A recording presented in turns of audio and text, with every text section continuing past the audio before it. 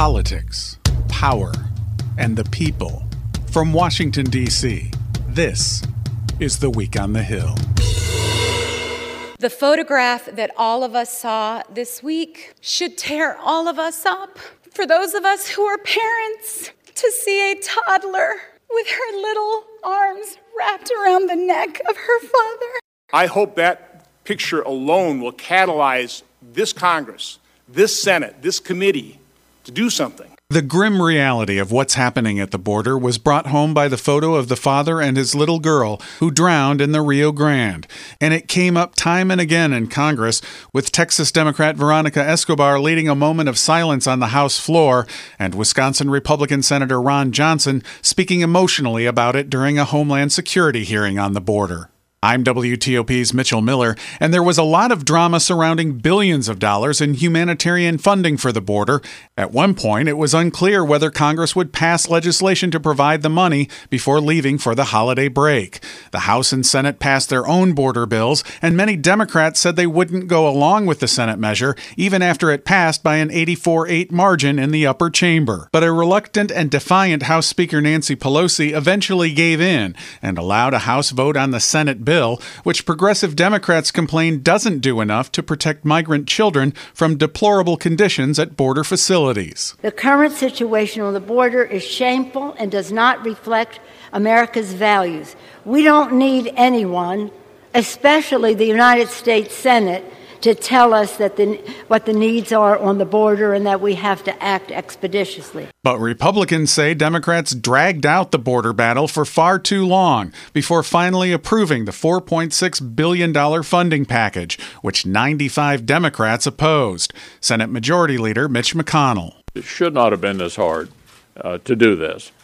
And I'm proud of the Senate for stepping up, passing a bill 84-8, about as bipartisan as it gets around here, to deal with the humanitarian crisis at the border. President Trump has indicated he'll sign the bill into law. The race for president, meanwhile, is ramping up after two Democratic presidential debates involving a total of 20 candidates were held in Miami.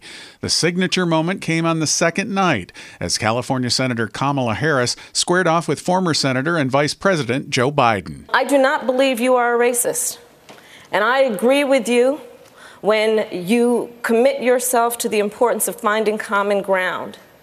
But I also believe, and it's personal, and I was actually it was hurtful to hear you talk about the reputations of two United States senators who built their reputations and career on the segregation of race in this country.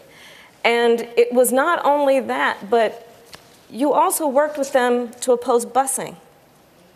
And, you know, there was a little girl in California who was part of the second class to integrate her public schools. And she was bused to school every day. And that little girl was me. So I will tell you that on this subject, it cannot be an intellectual debate among Democrats. We have to take it seriously.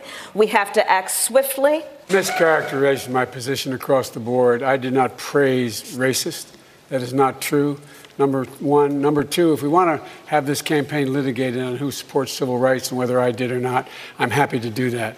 I was a public defender. I didn't become a prosecutor. I came out and I left a good law firm to become a public defender when in fact my city was in flames because of the assassination of Dr. King. Number one. Number two, as the Vice President of the United States, I work with a man who, in fact, we worked very hard to see to it we dealt with these issues in a major, major way. The fact is that in terms of busing, you would have been able to go to school the same exact way because it was a local decision made by your city council. That's fine. That's one of the things I argued for, that we should be breaking down these lines. But so the bottom line here is, look, everything I've done in my career, I ran because of civil rights. I continue to think we have to make fundamental changes in civil rights. And those civil rights, by the way, include not just only African Americans, but the LGBT community. But Vice President Biden, do you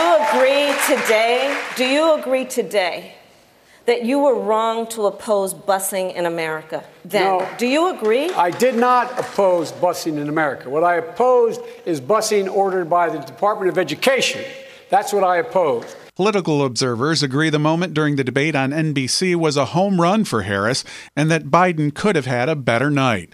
Biden quickly tried to rebound on Friday, defending his civil rights record during a speech to the Rainbow Push Coalition convention in Chicago. I've always been in favor of using federal authority to overcome state-initiated segregation. In fact, I cast a deciding vote in 1974 against an amendment called the Gurney Amendment, which would have banned the right of the federal courts to be able to use busing as a remedy. And you might guess, in the middle of the most extensive busing order in American history in my city, in my state, it wasn't what you'd call the most popular vote in the country at the time. As for the other candidates, the general consensus was that Senator Elizabeth Warren did well on the first night, while former Texas Congressman Beto O'Rourke did not do so well. And on the second night, that South Bend, Indiana Mayor Pete Buttigieg held his own while dealing with racial questions related to the police-involved shooting in his city, while Senator Bernie Sanders was steady and consistent. With several senators in the race, the debate created a unique situation for a vote on the Senate floor Friday on an amendment to require congressional approval for military action against Iran. The Senate vote was one of the longest in recent history, beginning at 5 a.m. and running throughout the day, so candidates could get back from Miami to cast votes. The amendment fell short of the 60 votes needed for passage, with Democrats failing to secure enough support from across the aisle. Reaching across the aisle has become less and less common here in Washington, but there's one annual event that always brings Republicans and Democrats together: the Congressional Baseball Game, which was again played at Nats Park, home of the Washington Nationals. Steve Scalise will bat leadoff for the Republicans, wearing number 1. The heart and soul of this GOP team. And honestly, it's impressive for him just to be able to be out here. He is clearly not back to his former self, but he's committed to at least playing in this game as much as he can. First pitch, taken for a strike.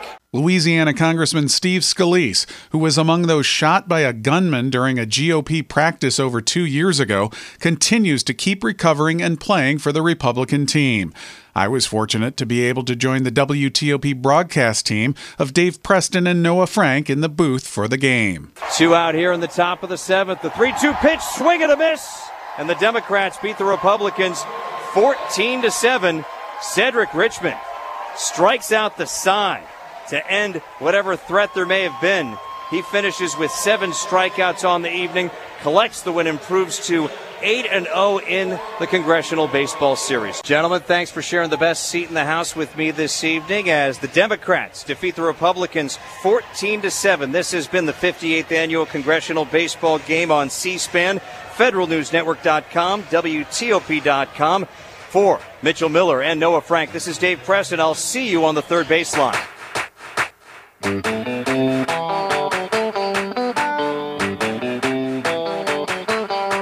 And we'll join up again after the 4th of July break. Have a great holiday. I'm WTOP's Mitchell Miller, and this is The Week on the Hill.